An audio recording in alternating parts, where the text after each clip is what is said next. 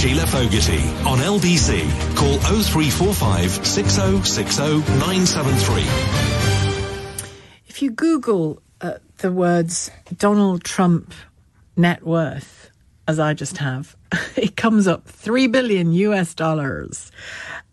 Or is he worth that much? In New York, the Attorney General there is taking aim at Trump's boasts about his and his family's wealth. Let's talk about this with Simon Marks, LBC's Washington correspondent. Is he worth $3 billion US, Simon?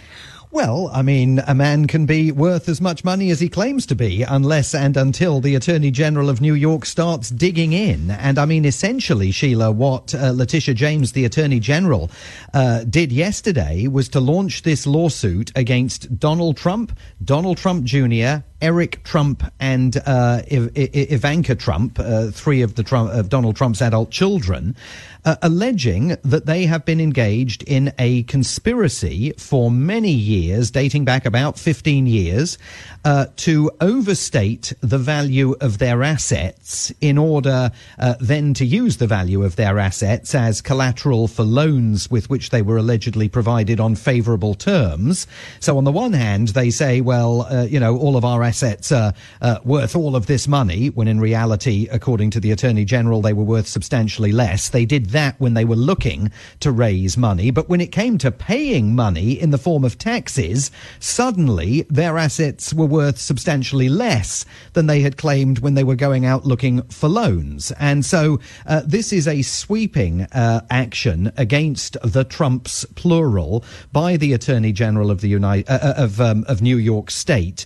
Remember that she has as a cooperating witness Alan Weisselberg, who, of course, is the former chief financial officer of the Trump organization, who has pleaded guilty in court for his role in a tax fraud scheme and agreed to testify against the company. There are all sorts of questions being raised about the size of support that Donald Trump was able to secure from Deutsche Bank, and Alan Weisselberg undoubtedly knows the ins and outs of that particular relationship.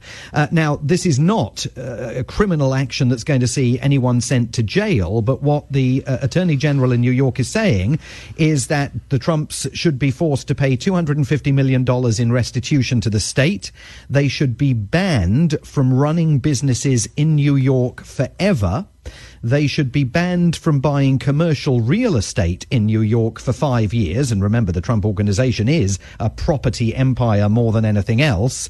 And most worryingly for the Trumps, plural, is that the Attorney General of New York is making a criminal referral to the Department of Justice here in Washington, D.C. In other words, she's saying to Merrick Garland, the Attorney General, and his prosecutors, there is something to see here, and you should think about broadening your inquiry into all things related to Donald Trump and perhaps bring criminal charges against him.